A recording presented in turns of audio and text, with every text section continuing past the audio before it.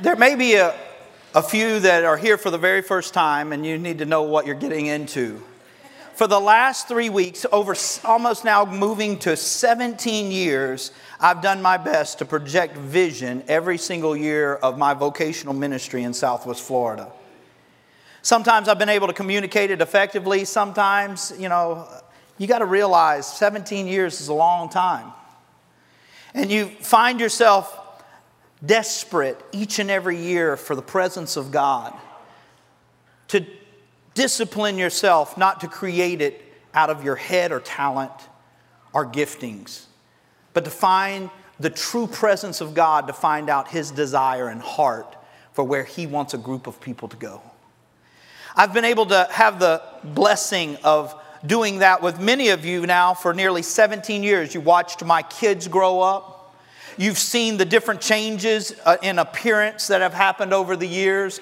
You welcomed a 34-year-old young man with a goatee, black hair, had hair, and it was black. And incredibly, I now have white hair, what little's left, and Michelle looks almost identical.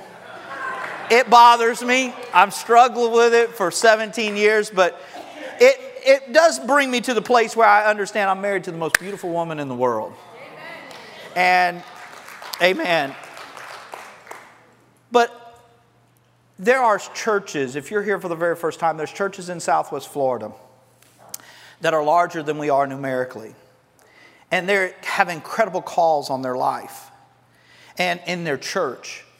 You have wonderful fellowships of people of all sizes, of all cultures, that come together and they meet in Southwest Florida. But when the city, one of the characteristics of Citygate is that when the city moves into an area of crisis, we become one of the first phone calls. When our city experienced the tragedy of a mass shooting, 31, I believe, injured, 2 killed, they relied upon a church called Citygate to help them heal and bind up the brokenhearted and respond with a faith to believe that God could not only heal the wounds that were trapped in the gorges of grief, but also could heal our city. Then we had, a couple of years ago, we had this hurricane. And like I said, there's so many congregations that in the moment of a hurricane like Irma, you put away the denominational distinctions, you put away the signs, and you find the unity, and you start working because the need is so great, it becomes overwhelming. And we, as a body of believers in Southwest Florida, started to work in this unified position. And there were people that lended us their assistance, like churches like Next Level, like churches like McGregor Baptist, and we started to coordinate things. And there was celebrities that brought their influence to bring in the resources that were much needed. But when the city decided to describe their response to the front page of the paper, it was orange t-shirts that declared Citygate's partnership with a city that fed over 17,000 people when they were hungry. Amen. So it brings us to the awareness that we are not the city's only church. But in the moments where the alarm button is pushed and the sirens start to ring, that is the moment we become the city's church. And I hold that in high regard because we are not the only ones. Man, you've got incredible congregations. You're talking about just those 2 that I named. Next Level, man, they've got a communicator so powerful. And Pastor Matt, he is so powerful, he doesn't have to physically even be there. He can keep your attention and be speaking from a screen. I barely keep you awake and I'm here. Then you've got, the majesty of something like a McGregor Baptist with thousands of people, a school, and the discipleship and the commitment to discipleship, not to mention First Assembly and the legacy of Pastor Betzer. Amen. Let's just celebrate our city. But for the last 3 weeks, after 17 years, you got to mix some stuff up a little bit. And for the most part, for 17 years, I've taken the first Sunday of every year and projected vision. And most of the time, people are still on vacation and very few even here. And I said, we're going to do it different this year. We're going to do it the last Sunday of January, and we're going to prepare our hearts. And we've been studying what it's like to be blind.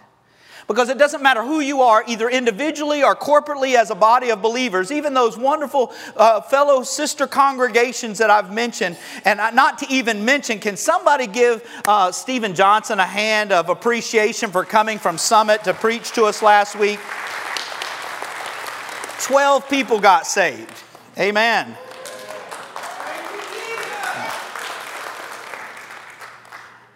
It is in those moments. We've been studying, no matter whether it's you individually or corporately, all of us have blind spots. And we come to the awareness that all of us possess those things that we could probably see more clearly if God anoints our spiritual vision to see. And so for 3 weeks, we've been studying about what it's like in Scripture when Jesus confronts and intersects somebody's life that is blind. And all of a sudden, in His presence, they receive their sight. And over for the last 3 weeks, we've been studying about how it is to receive our sight when we realize that we're blind. And then the overwhelming question that He asks all the time during one of those miracles is, what do you see? And I want to really focus on that question of what do you see?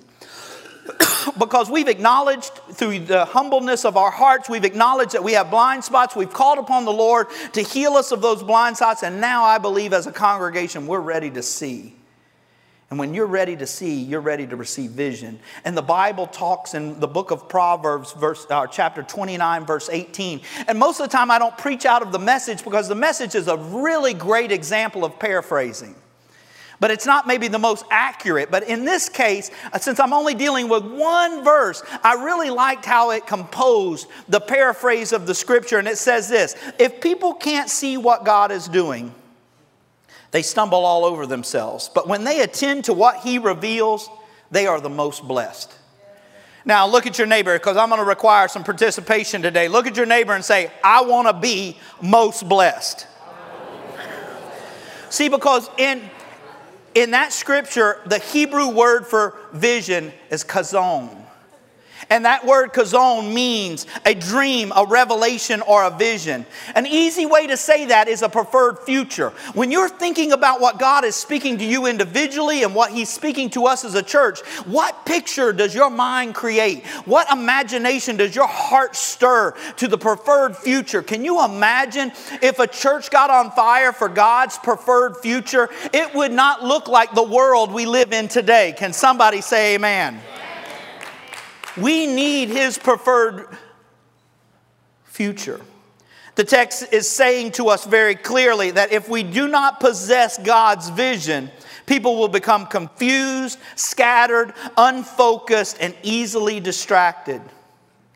To make sure that confusion and being scattered in so many different directions, because sometimes churches confuse what they're doing with activity, and as long as they're active, they feel like they're making the greatest impact, but sometimes activity is simply just busyness. And we want our busyness to have a purpose and to allow us to be laser focused on what God is saying, even beyond what we desire. And to make sure that we're going to do that, we are going to talk today not only about what we intend to accomplish, but we're going to talk about the details of how to get there.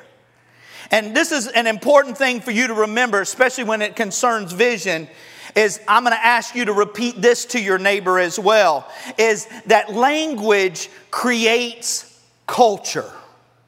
I'm going to say that again. Language creates culture. If you can't explain it, it's hard for you to maintain it. And if you can't explain the power of the gospel that has happened in your life, how in the world can you sustain it for very long when you are unaware of the magnitude of the depth of how God has touched your life? And how can you communicate that to somebody else if you can't even communicate it to yourself? So look at your neighbor and say this: language creates culture.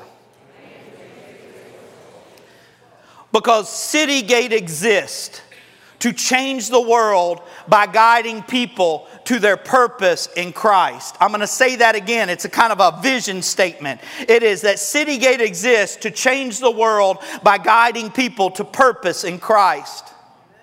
That is the what we are.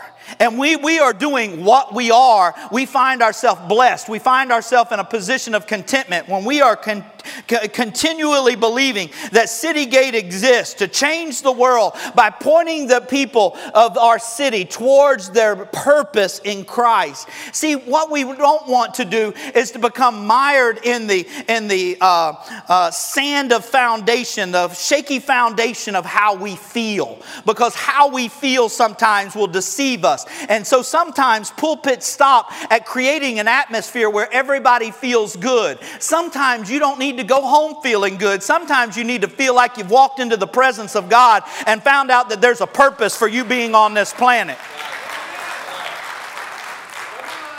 And when you find a purpose, then sometimes the pain, especially if it's associated with a purpose, is worth the cost. See, you say, well, that's a good what, but how? How we're going to do that is by rescuing hurting people, making disciples, and releasing world changers. I'm going to say that one again too. By rescuing the hurting people. We don't have to look very far. You're probably sitting within arm's distance of somebody walking through something that is causing them hurt and struggle in their life. But we have a God that is capable of rescuing the hurting and building and replicating disciples, making disciples, and releasing world changes. What does it mean to change the world? Don't the world need changing? Sometimes we get deceived because we are comparing the condition to the world to the strength of our mere mortality. 1 out of every 3 girls abused, 1 out of every 4 boys abused. I don't think that's God's preferred future. But I think that group of people such as us, alongside of other churches continuing in unity in Southwest Florida, can get the mind of God and His preferred future and start preaching the gospel. And the gospel start changing people. Can somebody say amen? I don't want the confusion of our world to be the barometer of my anxiety.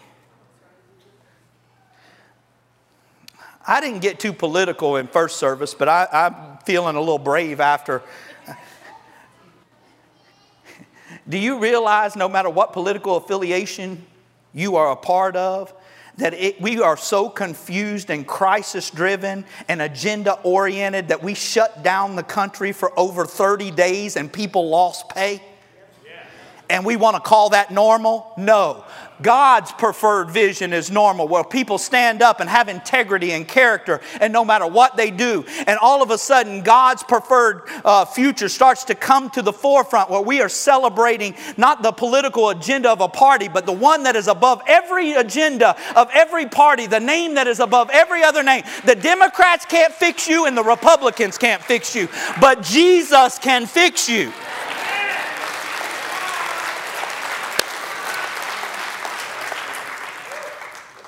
For those of you that hated that I mentioned the word Democrats or Republicans, email me at djp0114@yahoo.com and I'll read it and pray about it. But let's go, how do we get there? See, one thing that we do in preaching vision is sometimes we rush right to core values and we talk about our core values. But those values are how you behave, and they have to be built on a foundation of something. So before we get to how we behave, let's talk about the preciousness of the foundational truths in which we are going to live by. The pillars of truth of City Gate. And they begin with pillar number 1 being radical redemption. Touch your neighbor and say radical redemption.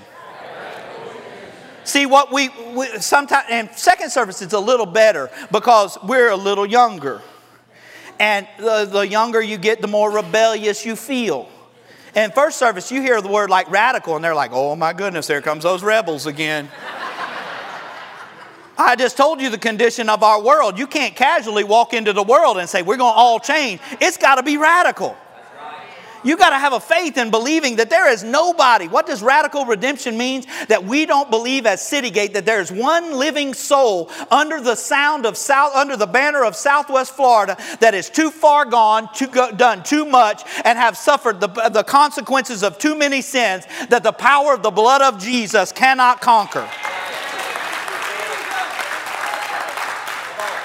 We believe that there's nobody, no place. They can be under a bridge, and we think that they could be the next T.D. Jakes. They could be limping through rehab, thinking this is my 14th time through. And we believe they could be the next prophet to be a voice into the church. We believe in radical redemption so much that it becomes one of those pillars that we build our faith upon, because if God wouldn't have radically redeemed me, you wouldn't have a pastor. But my story pales into comparison. I want you to take your attention and move it towards the screens for the next 4 minutes. And let me introduce you to a man that lives out radical redemption every day. His name is Nelson.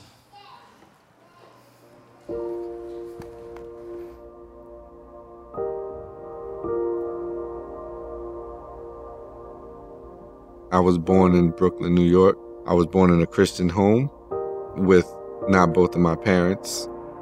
When I was about 15, we moved to Florida, Fort Myers, and my mom was by herself. During that time that I didn't have both my parents, I was looking for something other than what my mother was talking about, something that I thought was fun.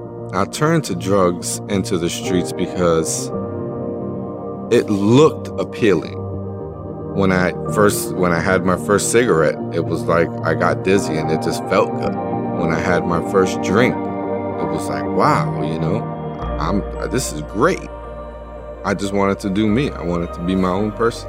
I didn't want to listen to anybody. Authority didn't mean anything to me.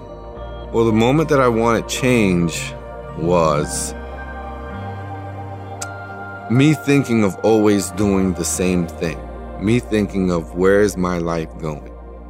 Year after year, December 31st, I'm having a bottle of liquor, smoking a cigarette, hanging out in the club, year after year after year. It was the same thing.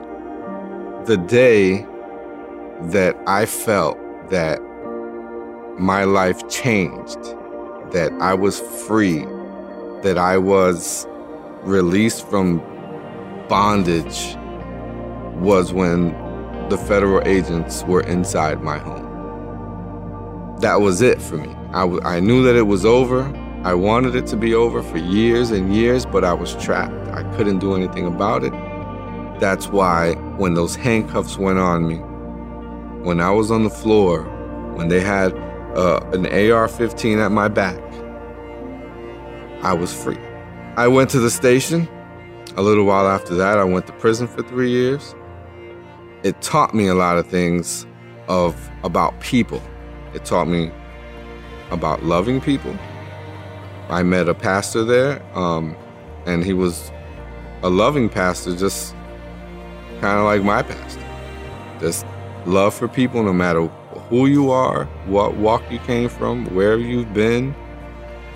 I've learned to go down the right path, even though it's hard sometimes. I came out of prison to my girlfriend at the time that was waiting for me for 3 years. I came home to a loving church. I went in, I sat in the back, because I was a little afraid, a little nervous. To be honest with you, it was a great experience. It wasn't regular church to me. There was people that looked like me. There was people that loved no matter what. Your skin color, the way you dressed, the way you spoke, your background. They knew it, but they still treated you with love, the way Jesus would. Pastor David was there when my sentencing day, when I went to prison. He was there for me. He was there for me during prison. He's there for me now. My life is totally different now. I don't live scared. I don't live in fear. I don't live depressed. I don't live wondering what tomorrow is gonna bring for me. I live each day like a brand new one. I have peace. I see myself as a new creation, as a godly man, not just a regular man. Before I looked happy on the outside because of the things that I had, but now I'm happy in the inside, and now I can bring that out to other people. My wife and I do serve in the children's ministry, and for me it's fun doing children's ministry because I get to see little happy faces all the time. Like, that brings joy to me, watching them run around and act goofy, and just the little kid always Wakanda forever. It's just, that brings joy to me. It's a different part of my life.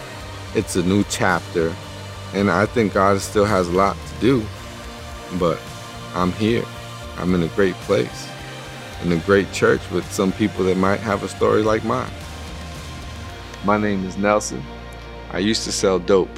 Now I give hope. Thank Jesus.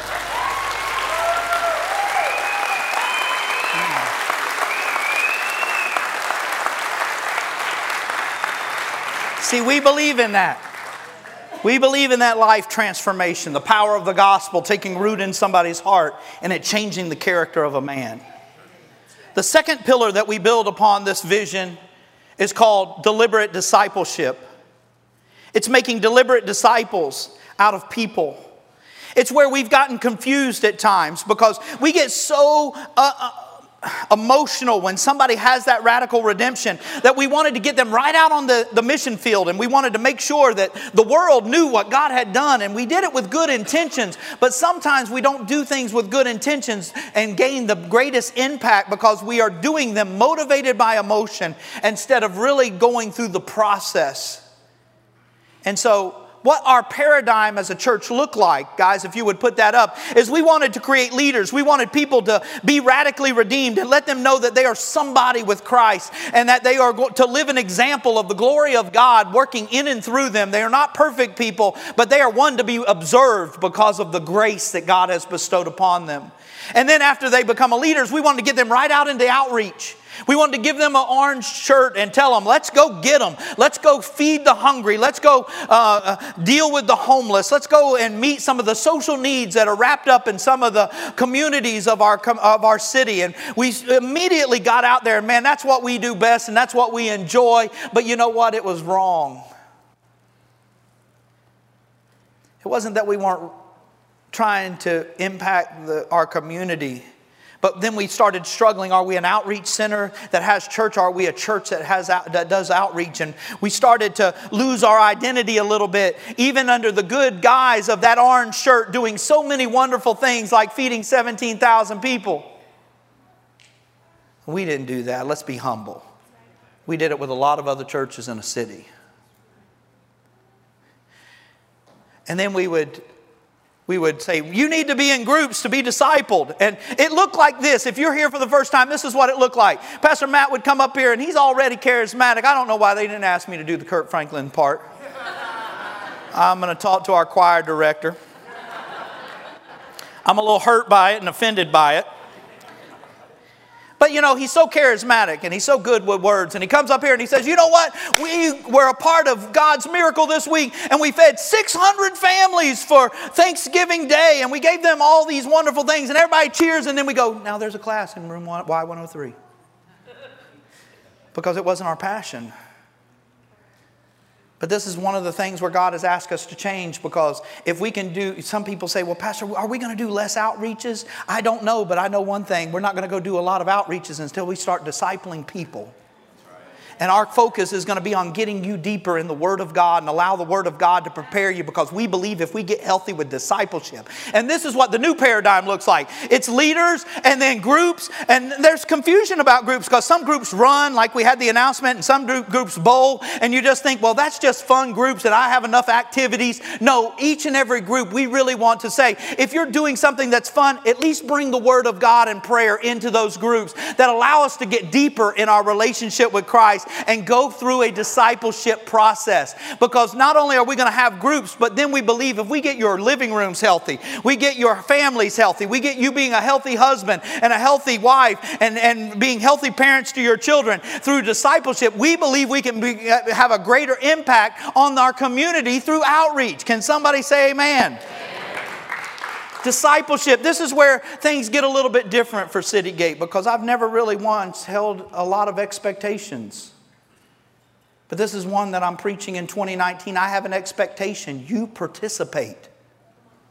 That means that, hey, I know that maybe you were born with the Bible in your hand, but God wants to teach you a little bit more. And we're going to offer discipleship on different nights throughout the year. It's not just going to be on Wednesday night, because some of your schedules can't have a Wednesday night opportunity. Some of it's going to be during the day. Some of it's going to be during the night. Some of it's going to be here at the campus. Some of it's going to be online. Some of it's going to be in living rooms. But wherever you are, when it fits your schedule, get in a discipleship process. There's a area for men called The Herd. We are excited. We're going to have a fellowship dinner this Tuesday to welcome new guys, but we're going to go through a study called Waking the Sleeping Giant. Can you imagine, ladies, what would happen in your life if the men, the giant of faith and the spiritual leader that your men were created to be, if they arose and awoke and become a part of your living room and your household and our city and our workforce, what it would change and bring revival. So if your man doesn't want to come on Tuesday, make him come. Amen. We want you to have opportunities, and when those opportunities present themselves, participate. Touch your neighbor and say, participate.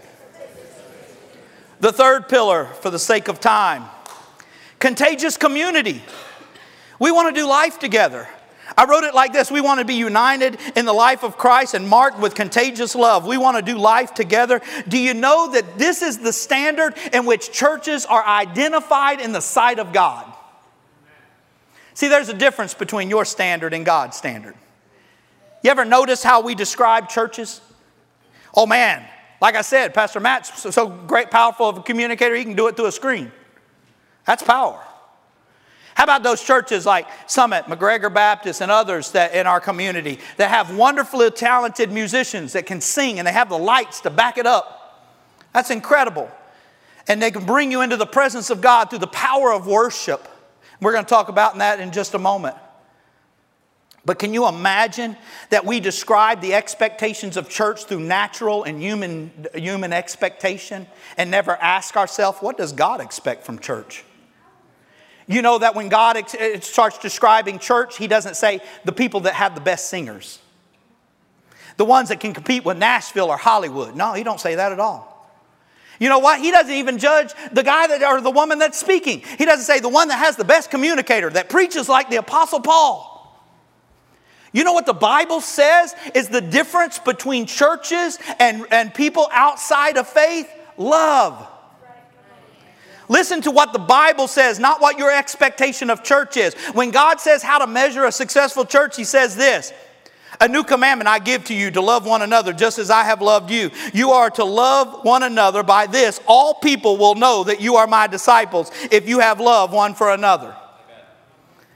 That means that we can become famous just by loving each other in a contagious community. That if our reputation says we've got a powerful communicator or good music, we're going to be in a group of people just like that. And we may not be able to compete with those groups of people. But if they say they love better than anybody else in town because they love with the love of Christ, then we're going somewhere. We don't want you just to come to church on Sunday. Join our family. I've really been struggling with this thing called membership, and maybe we need to have it. Because sometimes we're getting to a side, we're running out of room in second service. We had a lot of people from second service and first service today. I don't know if it was the rain or what, but there was a big old crowd here in first service. And that's another thing. We're going to do some things differently in discipleship, but we're going to do things differently in both services. You know why? Because I'm tired a little bit. I'm a little bit fatigued with having an old person service and a young person service. Because I'm no longer considered young. And when we put words out on the side like traditional, what we need to be saying is we need to announce with loudspeakers, this is the old person church. Well, then we're contemporary. That's the millennial church.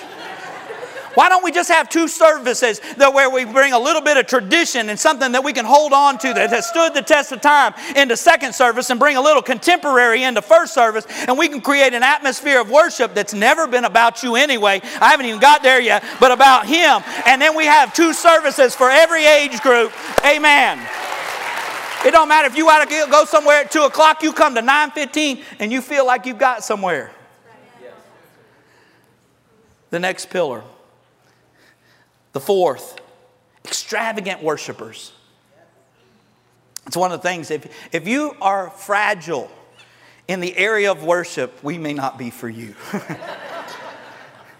Because, man, when you've come from some of our backgrounds, it's hard to contain the radical transformation that has happened in our life. When we realize how far we were in sin and how close we were to death, and all of a sudden a Savior steps out of heaven and dies on a cross and gets up from the dead, and we got the opportunity to sing to Him. Woo! One of my favorite authors of all time, his name's Francis Chan. He wrote Crazy Love. I'm reading a new book of his, and it talks about why he left Cornerstone and the church that he started. But when he started Cornerstone, he had really three things, and one of those three things is he wanted to come together where people of God would sing to God. And that's where we messed it up. We thought that they were singing to us. And so now we get so distracted with style and methods. You ever been to a fancy dinner where they put all the silverware out? And the fork's in the right place? I'm going to give you some truth here. It really doesn't matter if you go to a place like that and the fork's in the exact place. Because we get so enamored with the table. If the food stinks, it stinks. But you can give me a spoon on the wrong side of the plate and one fork, and I have to ask for a knife. But if the food is delicious, I'm going to come back time after time after time. We get so messed up with how do y'all sing? What's this about? First of all, Psalms 103 says, bless the Lord, O my soul, and bless His holy name. It never said bless you. And then verse 2 backs it up and says, bless the Lord, O my soul, and forget not all of His benefits, who forgives all my sins and heals all my diseases. See, when we recognize it doesn't matter if we're singing a hymn or singing the latest and greatest, whether we're singing it from an artist that wears jeans and cutoffs or somebody that wears a suit and sung on Jubilee in 1972. If the lyrics are about the one that stepped out of nothing and created everything and paid the price that we paid, we want to come together, get everybody's voice together and declare the glory of the one that is the true King of Kings and Lord of Lords. Because at that moment, where everybody sings, it is at that moment He is bound by His word to inhabit the fellowship of those people and do what He does best. Can somebody say amen? I got this in a visual. I'm a Dolphin fan. They're not going to the Super Bowl and I'm preaching this sermon, so it's the Dolphins on there. We're beating the Patriots. That's us. That's us. Last second, no time remaining, we run a touchdown off of a kickoff. We lateral it 6 times, almost impossible. Sorry, JJ. It's just the truth, man. You're in the Super Bowl. Give me my moment. But what identifies the two types of people is not the jersey. Look up in the crowd. They got jerseys. No, there's a difference when you have the authority to get on the field. And sometimes we have created a culture in church that all God wants is believers. Well, first of all, that's not scriptural. Because no place in the Bible does it say to go make more believers, but it does give you a command to go make more disciples. And the difference between a believer and a disciple is commitment. See, God didn't want you in the stands. He wanted you on the field. He didn't want you to observe worship. He wanted you to participate in it. Well, I can't sing. Raise your hands. Well, Pastor, my arm's broke. Raise the good one. Be like this. Well, Pastor, that's good music, but I can't even dance. Neither can I. So jump. That's what white people do.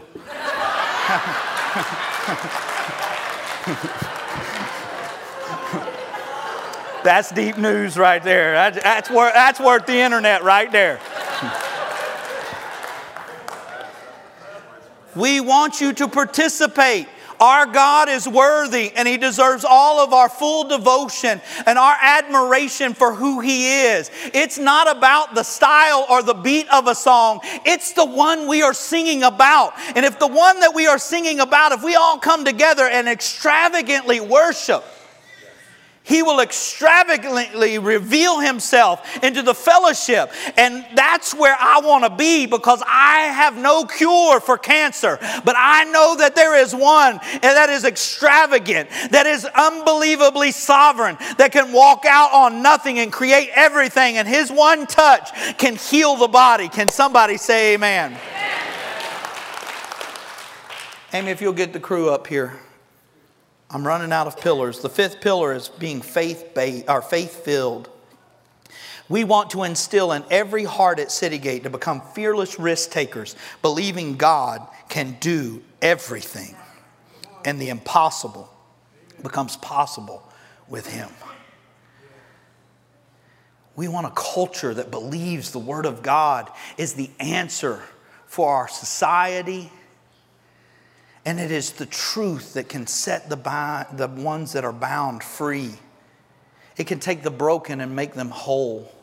We want to believe God with faith, to believe that if you could do it with your own intellect, then you're going to come to the end of yourself at your natural abilities. But we believe in the supernatural God, that when we get to the end of our abilities, He supernaturally goes one step further. And our last final pillar, and we're going to talk about core values in the next couple of weeks, but our sixth and final pillar is commissioned. We want to collectively empower and create personal conviction that we can change the world through the gospel. The power of the Word can do anything.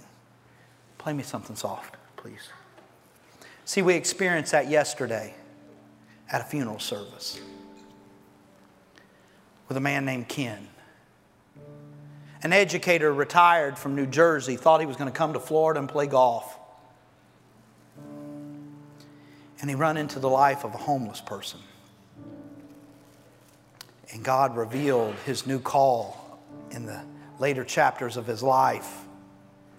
And from this location, he gave 3,000 bikes away, transportation to the homeless, for 8 hours of community service. And some of the men and women that received some of those 3,000 bikes, they received a bike, a smile, a hug, a lock, a chain, and Jesus. And they rode it all the way to heaven. Isn't it amazing how the Bible describes the path to heaven? In Matthew chapter 7, He says the way to destruction is wide, and many there be that find it. It sounds a lot like I-75 and the crisis and the chaos that can happen there. A lot of people on it driving crazy. I went to Miami to get on a cruise ship, and they had an accident, and the accident didn't amaze me. It was what happened after the accident. I literally saw people abandon their cars. I waited in an hour worth of traffic, and one of the places where I waited 5 extra minutes is because I didn't realize the people in front of me weren't in the car anymore. They just left it. That's chaos. That's what the Bible describes as the path to destruction. But the path in the same chapter to eternal life was narrow. And few there that found it. But those that did find it found Jesus and found their way to eternal life. Sounds like a bike path, doesn't it? And one man, seemingly working in a little room on the backside of a campus called City Gate, giving bikes away, started changing the world. And there was a story yesterday of a man laying on a park bench that it got introduced to the bike man. And he gave him his transportation. And the man earned it for 8 hours of community service, so he had respect when he got on it. He felt like, I bought this thing. And he bought it and got gainfully employed at Publix, and his life completely changed. See, we can change the world when you're a part of the mission of God. And so, before I ask you what you see, this is what I see in 2019. I see 2019 being a year that you grow deeper in your faith through discipleship and share the gospel with more people, having the greatest impact than any other year. What we found out is that we had a lot of people that could give out turkeys, but very few that could lead somebody to Christ. And that's what really troubled our hearts and said, we got to disciple. I want you to know what happened to you and you to be able to articulate it, because language creates culture. And I want you to be able to tell your friends and your family through the Word of God what happened to you when Jesus come into your life. I see Citygate doing life with one another, that no one feels left out or alone. Wouldn't that be wonderful? I see us living as extravagant worshipers and living and teaching our kids that God can do anything and wants to use us to make a difference and change the world. See, what seems to be so radical, by the time our kids grow up, it'll be normal if we keep doing it. I see Citygate reaching out beyond the walls of this building further than ever before, because we have taken the time to build healthy, powerful disciples ready to see God do the miraculous and restore broken lives in our city. The most important question is, what do you see? But it really isn't the most important question. It's the most important question so far. It really didn't matter what I saw, but what do you see, and where do you see yourself fitting into this place called Citygate? Because now there's some expectation of participation. Our vision of a preferred future, or God's preferred future, living our faith together with the same core values, being passionate, authentic, loving, generous, intentional, relational, becoming servant leaders with high integrity. Now that's core values I can live with. Before we enter into a moment of worship, I'm going to ask for some commitments. See, I want you to participate. And maybe you're going to find out Citygate may not be your church. And we're going to do our best to try to navigate you to the church that fits you best. And that's hard to say. But what I really want us to do is to participate in a life together that allows us to go on the purposes of God on mission, and that we can preach and live the gospel with word and deed that starts changing people's lives.